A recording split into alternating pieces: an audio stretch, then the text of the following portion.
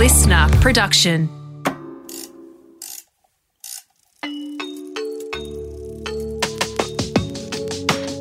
Created for expectant parents, new mums, new grandparents, or women thinking about becoming pregnant. This series guides you through the highs and lows of pregnancy, giving birth, and the complexities of parenting. Welcome to Birth, Baby and Beyond with midwife Kath Curtin.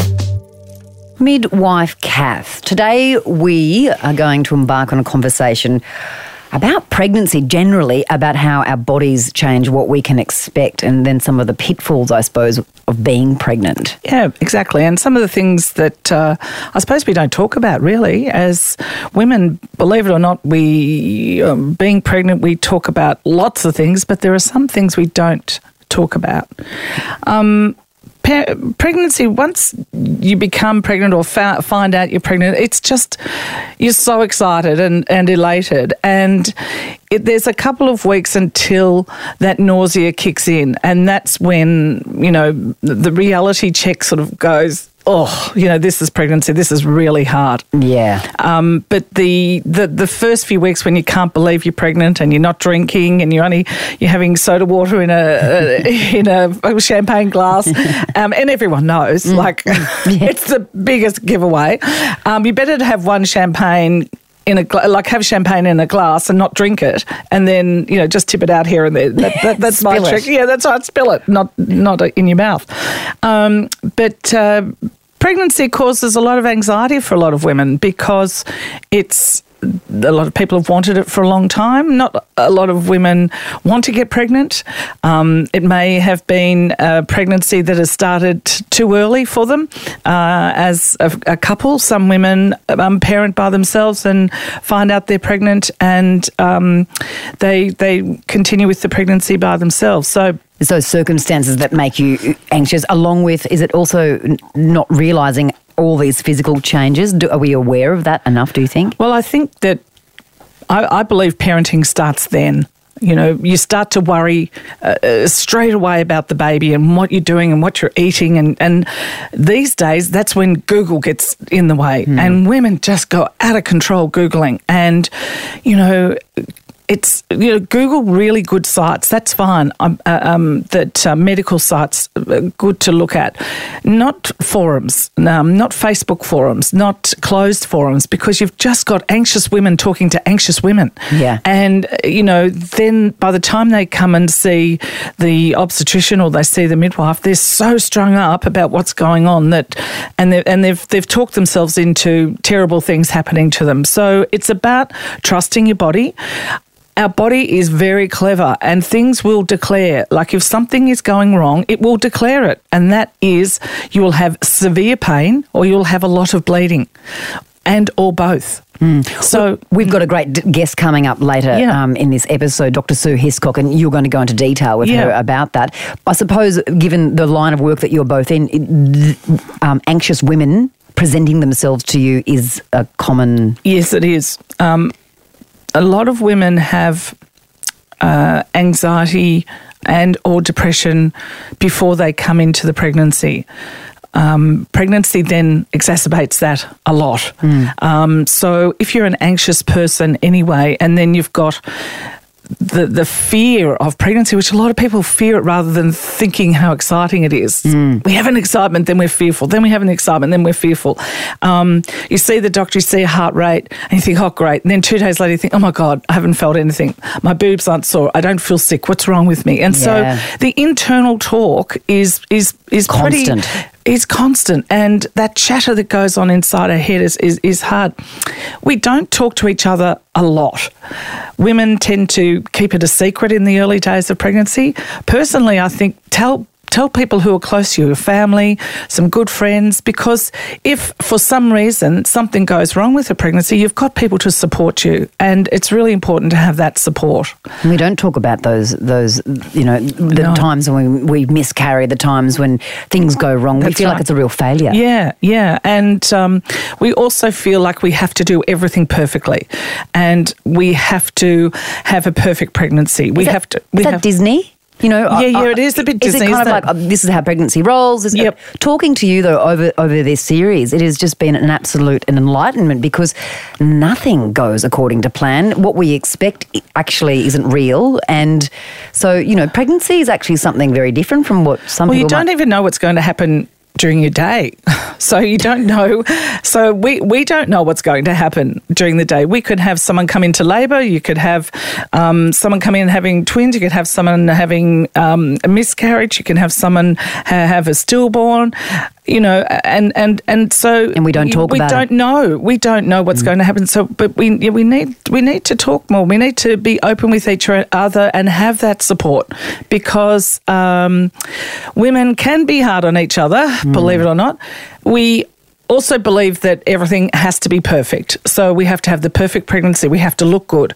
We have to have the perfect everything. We have to come into spontaneous labour. We get fearful if we have to be induced or failure if we have a Caesar or failure if we don't breastfeed well or failure if we give the baby formula. Girls, it's about relaxing and we want to be happy. And to have a healthy baby. That's been your mantra basically through this series. Exactly. Kath, what are some of the pitfalls in terms of our bodies changing? What are the things we don't talk about? Look, we don't talk about, we have quite an increased vaginal discharge during pregnancy. And again, some women don't want to talk to their obstetrician. If their obstetrician's a male, they feel a bit, sort of embarrassed, but they will talk to, other girls or maybe even as a midwife, a lot of women will talk to me and say, oh, I get a lot of discharge. Is that normal? And you go, absolutely. To the point where some women have to wear a pad and have that and change it because their discharge, and it's just a normal part of pregnancy. And some women even leak colostrum during their pregnancy and they worry about that, whereas it's a great sign. It means you're going to have a lot of milk. How much are we talking leakage? Well, some women might have some little spots on their bras, or like a wet patch. Yeah. Others may just have some yellow, crusty dryness of the milk of the colostrum that's come out. Okay. The other thing is sex during pregnancy. Some women are fearful, but really some men are worried that they're going to hurt the baby. Hello. I thought that was just a wives' tale. Hello, sailor. Okay. Can you? No. Okay. Are you sure? And I'm sure. Okay. And sex is great during pregnancy. And, you've got hormones. A lot of women feel really wonderful during pregnancy. And pregnancy is a really healthy time to have sex. Also, there may be times when the doctor may say to abstain from sex during pregnancy. Why would that be? That would be if there's any, a past history of miscarriage, if there's been any obstetric complications, if the cervix has shortened, or if there's been any bleeding. So, there will be times when the doctor will say, actually, you need to abstain from sex. Yeah. But other than that, it's really safe and no one's going to hurt anyone. Okay, guys? That's great. Yeah. It's fun. Go for gold. It's really fun. Capitalise on the moment. It's the best time. Yeah. And also you get things like your body naturally gains fluid, okay, to compensate with a pregnancy. So it makes extra fluid. Cankles. So you might get that and you might have a bit of a puffy face and you gain weight. You can't not gain weight during pregnancy because you're making a baby. So it's really important not to diet. If you have diabetes in pregnancy, which we'll talk about later, it's about watching what you eat. And that is eating a balanced, healthy diet rather than sort of abstaining from food because we don't want a low birth weight baby. We want a healthy baby and a healthy mother. Very important. Also, the emotions of pregnancy. And I think that, again, not only physically being well, but emotionally being well. If you find there are things that are making you really get too anxious, you may be having panic attacks, you may be feeling your heart beating really fast, especially when you hop into bed at night.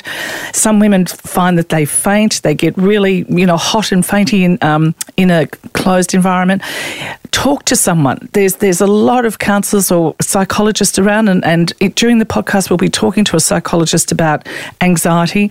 Anxiety in pregnancy is hand in hand, and a lot of the time things come up in your life that have been sitting dormant for a little while. Yeah, all those hormones. Is that what? No, just issues. Just things comes up. Just comes up, and so you're just feeling a bit different, and you're vulnerable, and the responsibility of carrying a baby. It's all fantastic. It's just you feel great, but it can be confronting. Immense. Yep. Yeah. Also, how your partner, manages and copes with a pregnancy.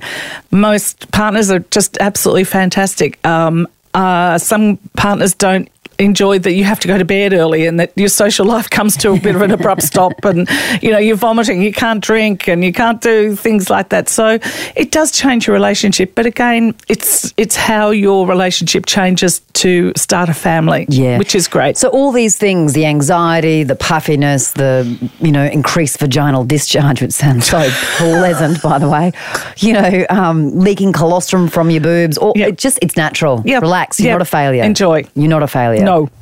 So I thought to explore some more about pregnancy, I have an obstetrician and gynecologist in with me today, Dr. Sue Hiscock, and we're going to talk about nausea, miscarriage, bleeding in pregnancy, and diabetes in pregnancy. So welcome, Dr. Sue. Thank you. So, talking about pregnancy to start with, a lot of women don't really understand why they get sick and why some women don't get sick. They think, it's going to last for a short time in the morning and then go. So what's the real reason behind nausea in pregnancy? I think it's to do with the hormones, and they're different with different women. I think there's a genetic link. You'll find some women that were really sick in pregnancy, their mothers are sick as well, and that there's a bit of a myth that they call it morning sickness because it'll be in the morning and it'll only last a few weeks and everything will be fine. I jokingly say that the glow of pregnancy is that 5 minutes after you find out you're pregnant before you first vomit. That's right. It is. So it's a very short time. Some women are lucky; they don't get sick. Yeah. Generally, by about 12 weeks, most people are okay as long as they're not tired. A few unlucky people are sick all the way through their pregnancies. Like our dear Princess Kate. Yeah, they tend not to have too many children. Yes.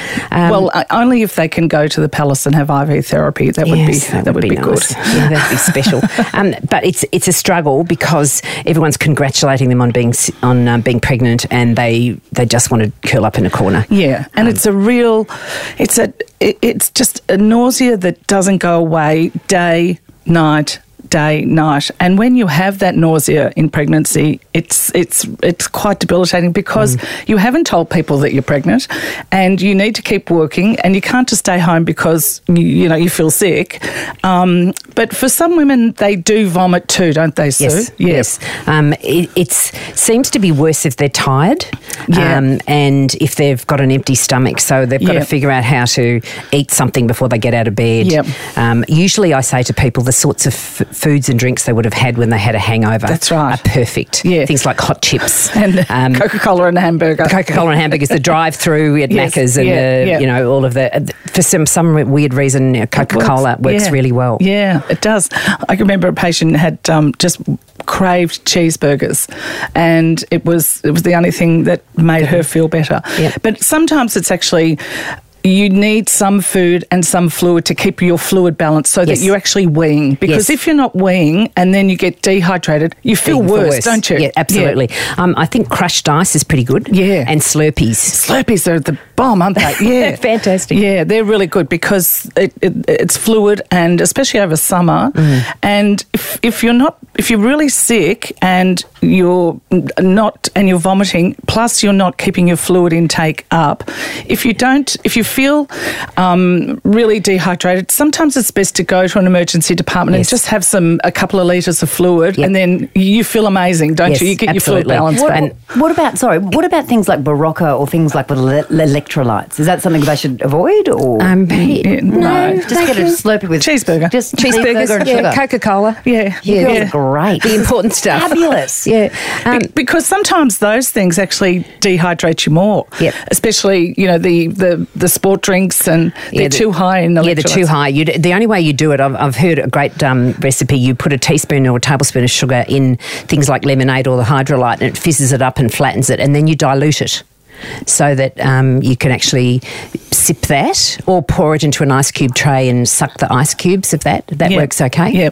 or half Coca-Cola, half water, or half lemonade, half water. So you've got the electrolytes and you've got the fluid too, because you just don't want to have electrolytes, because then you're going to get really dehydrated and sicker. Yeah, right. Okay, good. So dilute. So the worst case scenario, it lasts right through pregnancy, which is a real drag. Sort of best case scenario, about 12 to 16 weeks, isn't it? Usually about 12 weeks. When I see them after their 12-week ultrasound, usually they say, I'm okay if I'm not tired. But you're right, it's a fine line between tiredness and nausea. Yep. And ladies, social life, gone. GORN, gone for about 25 years. And then and then you get back into it. Because then you've got to drive your kids around to sport. In your pyjamas, yeah. So once if you go to bed early, you actually can manage the day better. The next day better. Yep. So it's, even though the fun of pregnancy, as you said, lasts about 2 minutes, and then afterwards it's like, go to bed. I'm in my pajamas all day and night. Yep. So when do you know you've actually got a problem? Say you're sitting at home and you're nauseous and you think it'll pass in a couple of days. Is there at some point that you get to that you think I've actually got to go? Well, it doesn't last a couple of days. Also these days we do have some medication, Sue, don't we? Lots of medications you can take. There's things, first of all, the simple things like getting to sleep so that you sleep well enough. There's snacking, and we talk about the hangover snacks. Yep. They work well, so every sort of few hours. Someone was trying to get better on celery. Celery and carrot sticks. No. They're for carrots. They're for bunnies. Sorry, they're for the bunnies. There is Maxilon, which is a very good, these are all category A medications safe in pregnancy. You can have one of those 3 times a day. There is a medication called Restovit, which if you have a tiny dose of it at night, makes you sleep a bit better. If you sleep a bit better, you work a bit better. Anything with ginger. The vitamin B6, you can have up to 200 milligrams of that a day. You can just buy that in the health food shop, and that's got some very good anti-nausea properties. Anything with ginger in it, fresh ginger tea, ginger Chinese beer. Food. Yeah. Yeah, if you can keep it down. Yeah, that's right. It's all good stuff to try. There are other medications that are when probably best prescribed by a doctor looking after someone who's really sick. Things like ondansetron or Zofran, which is a strong anti-nausea medication, and there's also prednisolone. Yeah, you sometimes give that under if it's really bad. Yeah. And then somebody would be on prednisolone for weeks to months, and those things usually are okay. And you can set it up with it that people go to the local hospital or emergency department, and they can have a drip put in, get a couple of litres of fluids with some anti-nausea stuff in it. And you have some of my patients would go into the hospital 3 times a week, have 2 litres of fluid, and that keeps them going. They feel fine. Once you're hydrated, you feel better. Oh, so much better. And really, we talk a lot on this podcast about fantasy and reality. So fantasy is I'm never going to have anything during my pregnancy, any drug, nothing other than carrots and celery sticks. The reality is when you're that sick, you actually you do need to have something. Now, even when I was pregnant 24 years ago, it wasn't safe enough. They didn't think to have Maxilon, so we just got through it. But now it is, and the research has been done. So trust your medical person, doctor, but go to the same person and have the right drug prescribed. And don't use anyone else's medication. That's really important. Go to your doctor who you're seeing. And it does go. It does go. It might go when you're pushing a baby up, but it does go. So with early pregnancy, we've got the joys of pregnancy, but we also have the traumas of pregnancy. And one of the saddest things is when someone has a miscarriage. And so when would be when do people when should they start to feel safe, Sue? When's that time in early pregnancy? Certainly the official teaching is that if you have your 12-week ultrasound and you know the baby's grown and if you've done your screening and you're at low risk of Downs, then I would be fairly confident. Yes. There was an interesting study reported a few years ago that found that if you went to your doctor and had a dating scan at 7-8 weeks and it matched your dates and you hadn't had any bleeding, your chance of miscarriage was only 1.4%. That's very interesting. And it's also about, not as though a lot of patients don't say this, but you would say it is the sac around the baby. If that starts to deflate, it actually... That's a worry. That's a big worry, isn't it? And the change of dates or early... the worst thing is if the mother's sure of her dates and she does a scan and it's much less than you think, that's a worry. I would want to have another scan a week later to make sure that things were fine. Because there are women that don't get their dates right. No, exactly. So how often do women miscarry? What are the stats? The stats are between 28 and 40% of people miscarry. Right. They're probably about 10% of them, they have what's called a biochemical pregnancy. They're not even sure they're pregnant. Right. They're a bit late and then they have a heavier period than normal and they will probably pregnant. Yeah. And so they're generally about 33% know they're pregnant and then they miscarry. Yeah.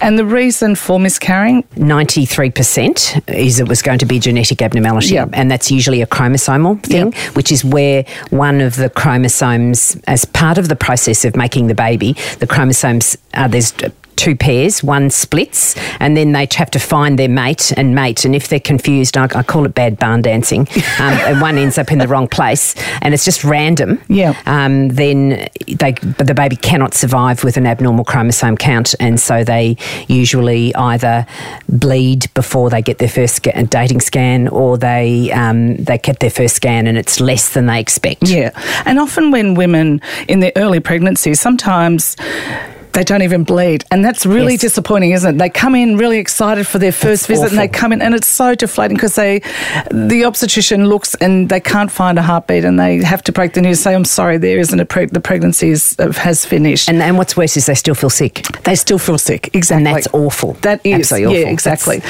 When women have some bleeding and when as women we associate bleeding with periods and, and pain with periods. And so often women in early pregnancy, and I've seen women, and you would have too, bleed right through their pregnancy. Yes. But there are some women who bleed in early pregnancy and it does go to a miscarriage. Some bleed and it doesn't actually mean a miscarriage, does it? Yeah, absolutely. Yeah. I think something like 50% of pregnancies will have a bleed at some point. Yeah. And it can be just after sex that you have a bit of bleeding. It can be for no other reason that exercise. I've seen it after exercise. Yep, over-exercising. Yep. So how do you know when to worry or not? Oh, well, you always worry. Sorry, women never stop worrying. No, yeah, it's part of the job description of being a mother. So what's the protocol? So the thing is, if there's any bleeding, always contact. I think they should make sure they see their doctor or go to hospital promptly. I suspect overnight is possibly not the best time unless they're bleeding really heavily and they're really worried, because what tends to happen in emergencies is they don't have ultrasounds until the morning. So someone goes in, they do a blood test to confirm they're pregnant. Well, they know they're pregnant. They're still pregnant, and then they tell them to come back at 8:30 in the morning. So I'd say go 8:30 in the morning, go to a hospital or ring your obstetrician.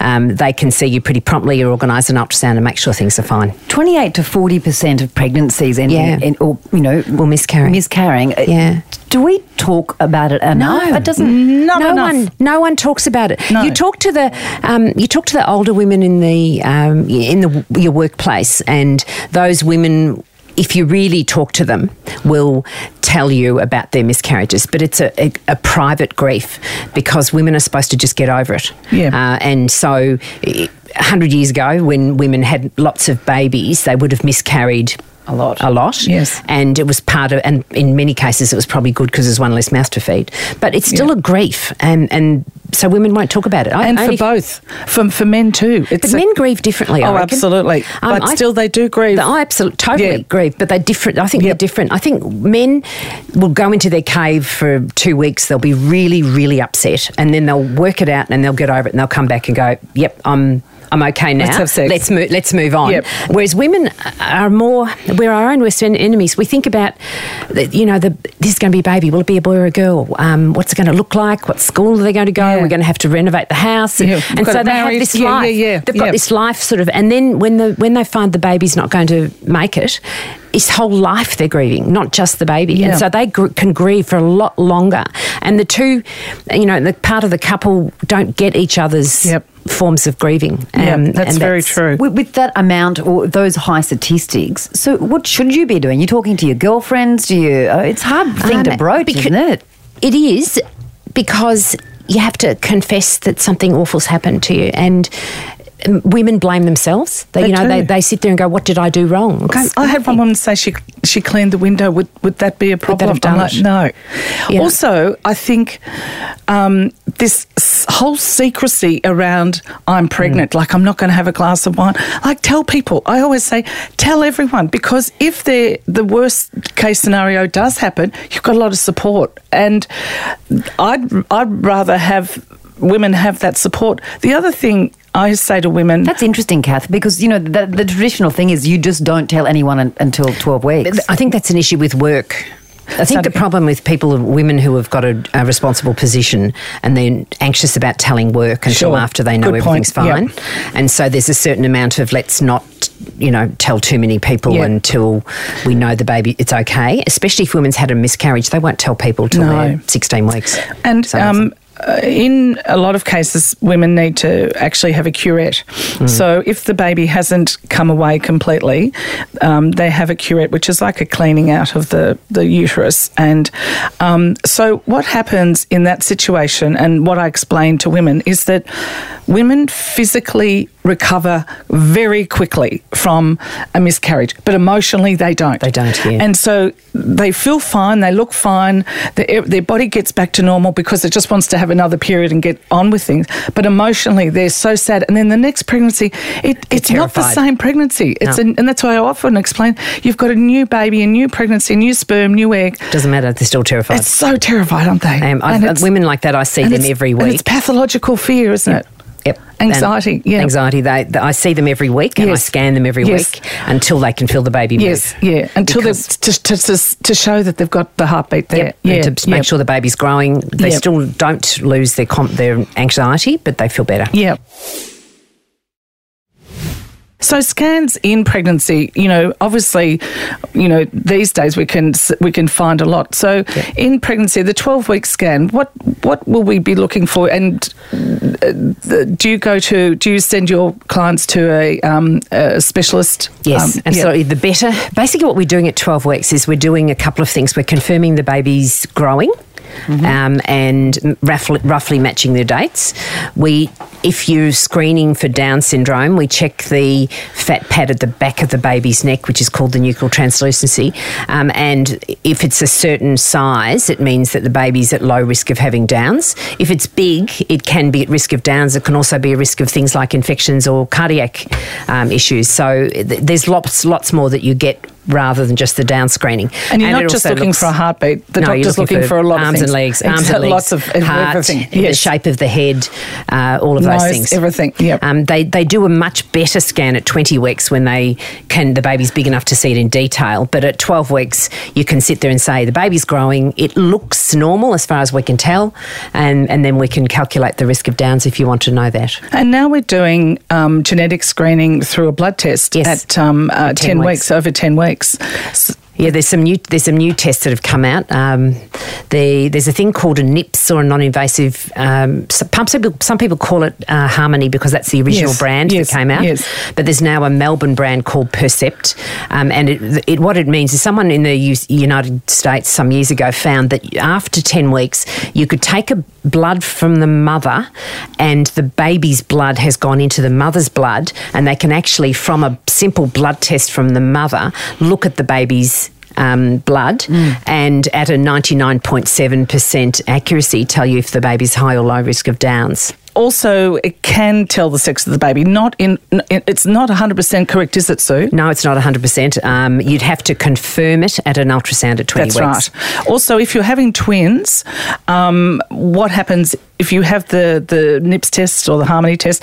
They count them together. Yeah, and they also can tell one sex. They can't tell both. Yeah. See, what they do is they say the presence or absence of a Y chromosome, That's which right. will say one or more of these babies is a boy. Yep. So that is offered in public and private health? When they first started, it was something like $1,350. It took about 10 days or 3 years to come back. Fly it to America and back. Yep. Now it's available at the Children's Hospital, and it's about $800, is it? No, it's about $400. Oh, wow. Between $400 and $450, and you can get their answer in 3 to 5 working days. I sound like I'm doing an ad. Are there any risks involved to your pregnancy if you get these tests? Obviously. Well, that test just a blood test. That's just a blood test on the mother. A risk to your wallet, yes. The problem, there's another test that's come out recently, which is a test to see if you're at high risk of things like preeclampsia in later pregnancy, and that's part of the original blood test. Right, that you do at 8 weeks. That you do it at 11 weeks. 11 weeks, okay. They've changed the date to 11 weeks, so 11 weeks and 13-week ultrasound. Explain what that is. Preeclampsia. Preeclampsia is a condition of pregnancy that seems to arise late in pregnancy. We don't fully understand why it happens, but it's displayed by a woman's blood pressure going up, and their kidneys become leaky, and so they leak protein out of their kidneys. The baby can be compromised in that the placenta doesn't work so well, and so it's smaller than it should be. And the mother can be quite unwell and tell you she's absolutely fine. Yeah. And the youngest I've ever seen anyone with it was 24 weeks, but most of them are 28 to 32 weeks. So there's this blood test that will tell you if you're at high risk, and you just fix that by starting aspirin and calcium if your calcium intake isn't good enough. Okay. And some women get very, very sick with preeclampsia. And centuries ago, obviously women and babies didn't make it through preeclampsia. Absolutely. And because they had eclampsia. So Downton Abbey. Yes. The end of the first season. Somebody died of eclampsia. Edith. Was it Edith? No, not Edith, the other one. Everyone's screaming her name. But I'm sitting there going, she's got preeclampsia. And, and what were the telltale signs? They puff up. Get really puffy. But you see, nowadays we can tell because we take people's blood pressure regularly, and we can dip with a little dipstick to see if they've got protein in their pee. We can do blood tests. There's a whole lot of really interesting research about the sort of blood tests that they can do to predict preeclampsia now. And the treatment is get rid of the placenta, which means deliver the baby. Wow. So you need to balance out the mother's health and the baby's health. So all this balance is like this all through pregnancy. So if a woman is unwell with preeclampsia, even if the mother's 24, 25 weeks, to get her well is to get the baby out. Yes. Is to deliver the baby. So that's why some of the intensive care areas are full of little babies. It's not because of premature labour. Often it's because the doctor has made a decision to help the mother get well again, is to deliver the baby. Or that the placenta's so compromised the babies stop growing. Okay, Sue, so why do some women come into premature labour? Well, actually, why do women come into labour? We think there's something in the baby's brain that tells them it's ready. We don't exactly know what it is yet, but it's something in the baby's brain. Secret. It's a secret. My take on that is that I think there's something in the mother's brain that can say not yet. Yes. And so I think that's why so many women go into labour between sunset and sunrise. And I think it's because they're in a safe place, they're at home, they're with their partner, and in a deep sleep. They can't get much safer. Is that real? The timing, sunset, sunrise? Yeah. 90%. And also people pass away at that time too, don't they? Sunset, sunrise, yeah. The other thing is when women are going to be induced the next morning, so many women come into labour. That's where I think women have got organised. They're going like, I'm going to do it myself. I'm not going to do it. That's right. Yeah. So back to why women come into labour. Yeah, and I think it's also when they have finished something. They've finished work, they've had their baby shower, the mothers arrived from interstate. There's so many women, the waxing didn't happen. But it's more things like that someone's arrived from overseas, someone can look after the older children, and then they can relax, and then off they go. Yeah, it really does happen like that, Brooke. Yeah, it's amazing how once you get your house in order, so to speak, and I don't mean your physical house, but everything in your mind, women tend to come in labour. Women are very clever. Some women don't come into labour. Yes. Did somebody put up their hand? That was me. Somebody's like, yep. No, I would still be pregnant if, I wasn't induced. It was just no way I was coming into labour. Well, you've got a chilled out baby. What do you That's expect? right. I know. He's a little darling. So it's something to do about the brain. Locke. The brain's talking. But something, the brain's talking. Maybe my brain. That's the problem. So I think it's a feedback. No, I think it's a feedback mechanism, and somewhere along the line, the feedback mechanism has to work, and then it happens. Yep. And then women go overdue, obviously, and we were just talking off air before that. The longer women go in pregnancy, things happen, and they're never good, are they, Sue? No. And so, and explain what you were saying, because it's actually a really, really great way that you explained it to me. I think the baby gets bigger, and the bigger the baby, the harder it is to deliver. There was a study that found that the closer to 40 weeks you're induced, the more likely you are to have a successful vaginal delivery. And it makes common sense with a 34-week induction, but you'd think that doesn't seem right with a 42-week induction. And I think it's because the baby gets bigger, and I think sometimes, especially with first-time babies, the mother's body is waiting for instructions from somewhere and doesn't quite know what to do, and you need a bit of a prod, and then off they go. You don't want babies to go too far overdue. No, you don't. And also, induction does not mean that you're going to end up with a caesarean section. No, you're less likely. It does not mean that the labour is going to be longer. It does not mean that it's going to hurt more. It just means that we're going to kickstart the body into labour. Yeah, and you can kickstart it many ways. Yeah.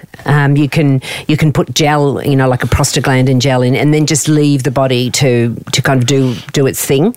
You can break waters. You can do stretch and sweeps. There's lots of ways that you can try to provoke the mother into going to labour. Stretch and sweep. Yeah. I knew it. I was waiting for it. You two are like short. You just like yeah. And stretch and I feel like I'm going to boot camp. Okay. Someone said a stretch and scratch last week. That's not a scratch and smell, was it? No, that's what I was thinking.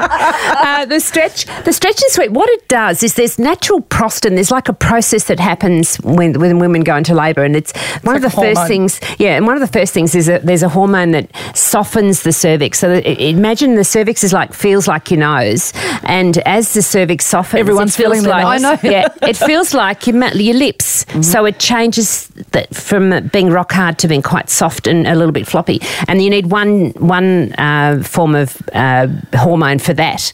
And what you can do is an appropriately experienced, trained person can do an internal examination and insert a gloved finger through the cervix and rotate the finger in a kind of a clockwise position, yep. And try to strip the membrane from the cervix, and to try to dilate the cervix by stimulating it. Thank you. So that the cervix will release some of the natural prostin that softens the cervix. And sometimes, especially with women who've had babies before, it can put them into labour that night. Yeah. And it doesn't tickle. Believe me, it doesn't tickle. No. But if it's done as gently as possible, it's bearable. But, you don't want it to be done too frequently, or someone with to be rough. But it's better to be done when you've had a baby before, because it works much better. I wouldn't do it with first-time mums. Yep. And the study found if you did it every day for 3 or 4 days in a row, women are much more likely to go into labour spontaneously. Yep. And women have lots of reasons for why they need to get their second and third babies out. Exactly. Yeah, exactly. Organising their first child. Yeah. Yep. Childcare's really important. Yeah. Really? Yeah. Where are you going to get someone to look after a 2-year-old at 3 in the morning?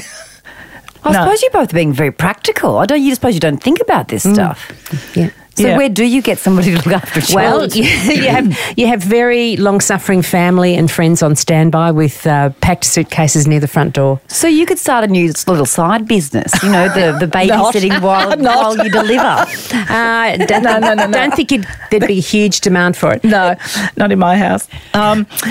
Also, there are some women who are really opposed to being induced, and when you get to about 10 days over, sometimes you have to work very hard to convince women that it's actually the health of the mother and the baby to do this. Well, there's the babies are more likely to poo or have past meconium inside the uterus when they're overdue, and you don't want the babies to breathe that in because it can sometimes make the lungs quite unwell. And there's this tiny, minuscule risk of sudden unexplained stillbirth that happens all the way through pregnancy, but after you go overdue, it starts to go up. And after all the effort and hard work and angst to get to that point, you just don't want to risk your baby. No. Why is there so much resistance, Sue and Kath? Like, what are the problems of... Remember we've talked about the fantasy and reality. The fantasy is to come into natural childbirth, come into spontaneous... So that you'll break your waters and have to clean the carpet and shampoo the mattress. Oh, for the love of God.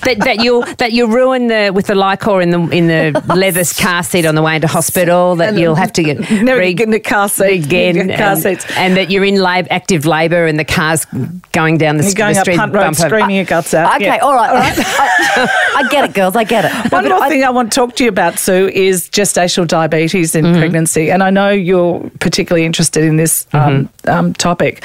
And back at the Mercy Hospital many years ago, every woman in the 70s, every woman was tested for diabetes and had a GTT, which was well ahead of their time in those days.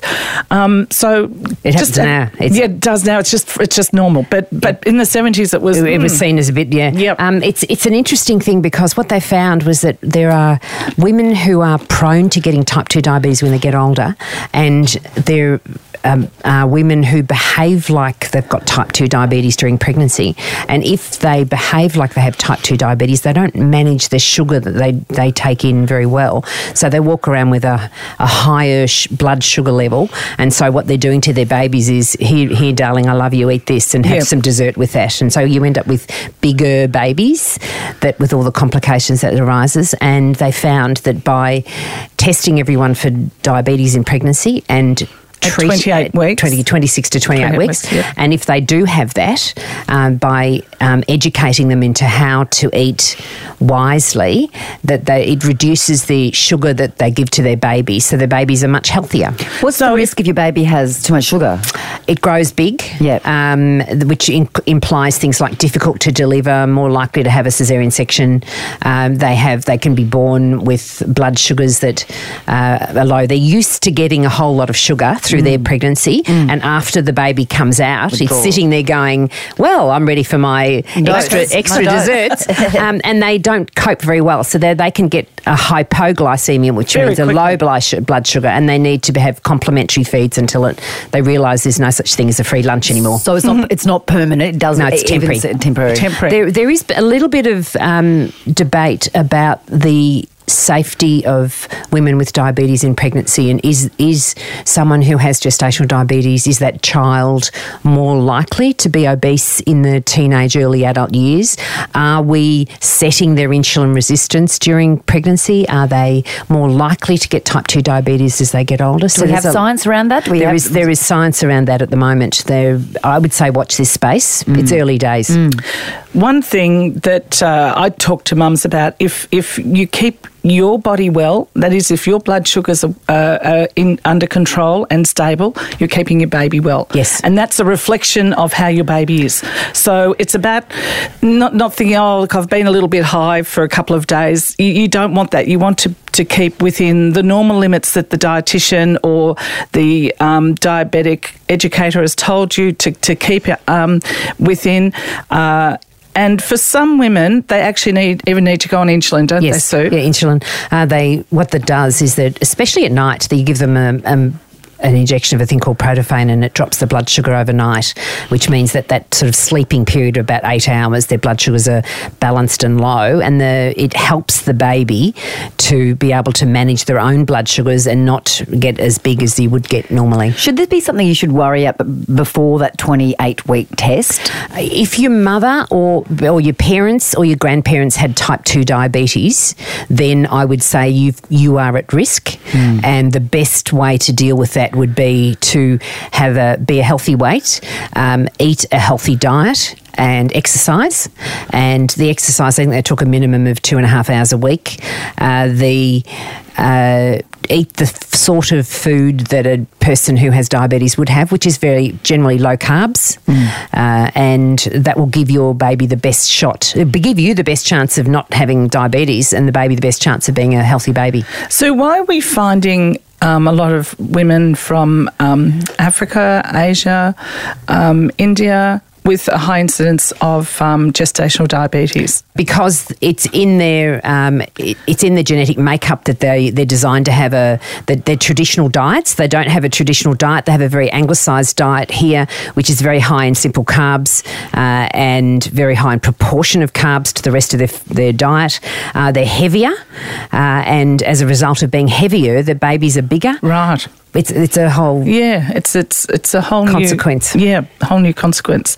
Some women are just, and I'm sure some people are listening to this podcast, and they're just over pregnancy, and it can get to be from about 36 weeks when they're sore, their joints are sore, their back sore, and so how do you sort of, because you don't want to induce someone for just because they're feeling over it. Well, everyone's over it. Well, you're over it.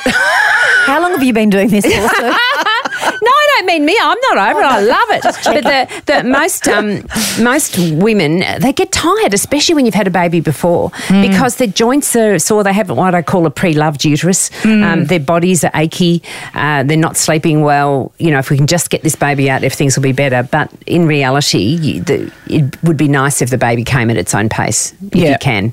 So you really have to love women through these last few weeks, and a lot of TLC and also, as Sue was saying, if they've had a baby before and you've got a toddler running around, it's really full on work, and just bending down, lifting up a toddler, getting them in and out of the cot, all of those things. It's hard work, and then going into bed and the baby in utero banging on the uterus, going, go to the toilet, go to the toilet, go to the toilet. So you're up and down having a wee all night. This is the most incredible conversation for contraception I've ever had.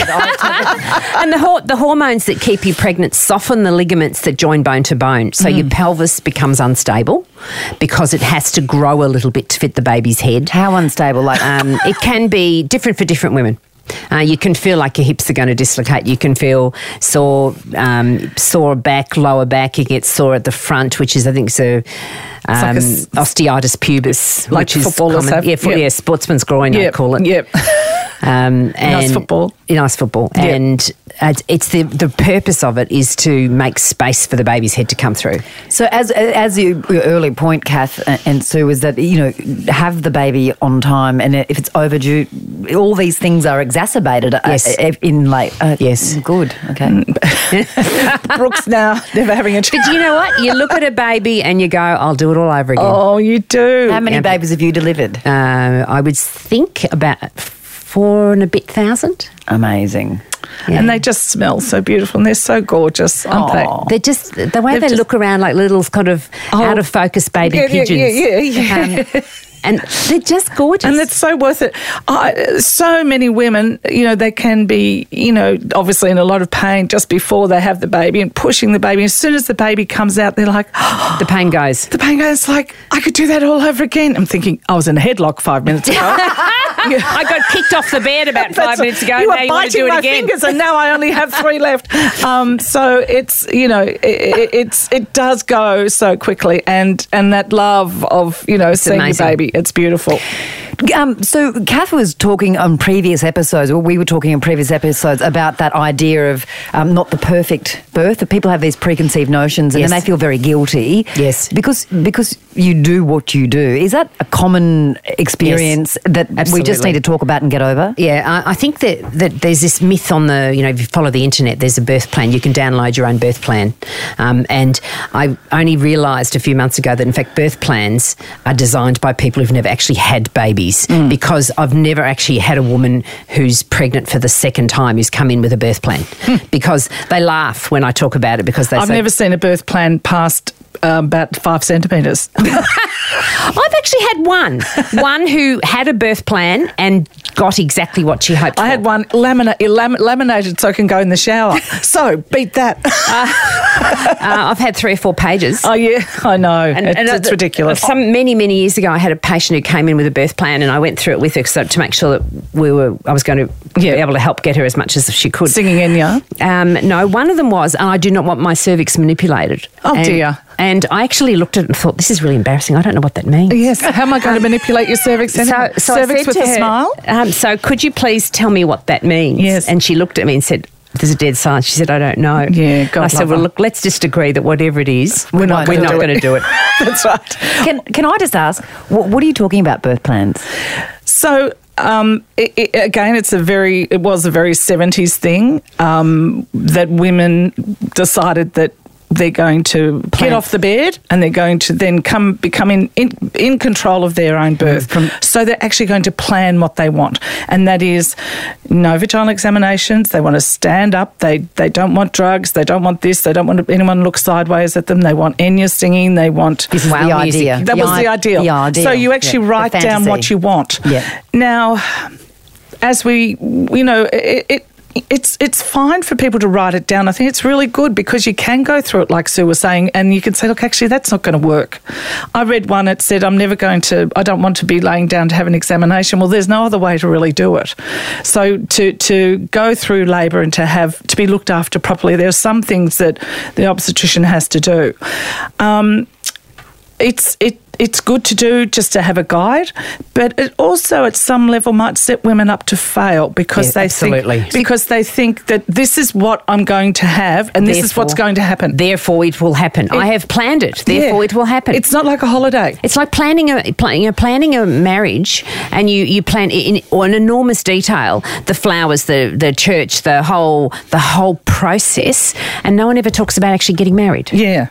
It's the same thing to me. People worry about how it's going to happen. And I had this very smart woman say to me once, look, I've made the baby. I'm growing the baby. I'm delegating how you're going to get the baby out to you when I get to the hospital.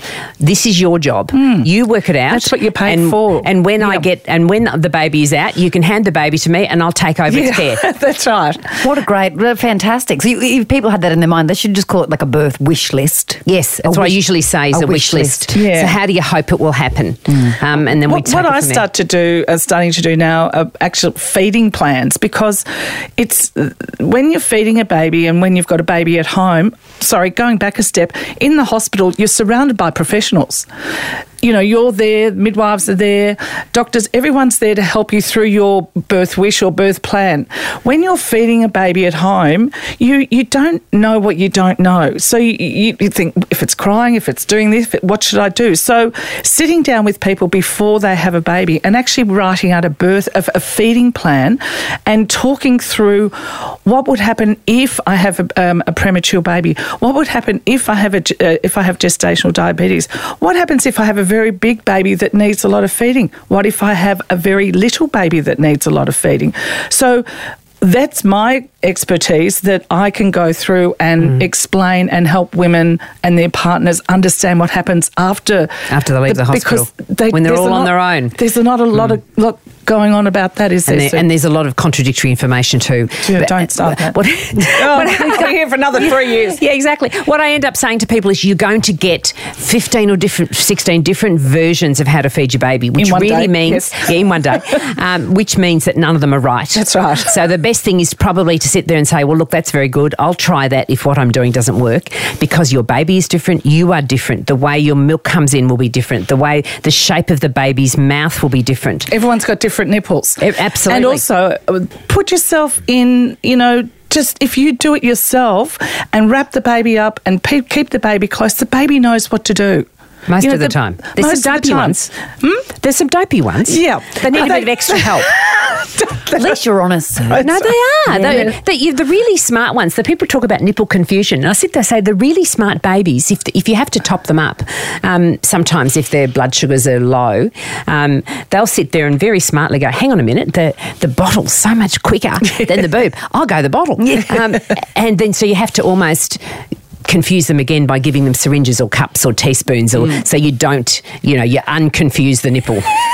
But they know what to do. Yeah, they just, you just got to feed your baby. But that's a whole other story. Another story for another. Sue, that has been just fantastic. Thanks so much. It's a pleasure. It's crazy that this is the only way we've caught up. We'll see you next lovely time. to see you. See you soon. All right, education, midwife Kath. Thank you. Thanks, Brooke. This has been Birth, Baby and Beyond with midwife Kath Curtin. Executive producer is Brooke Carrigan. Audio production by Darcy Thompson and music by Matt Nikolic. Listener.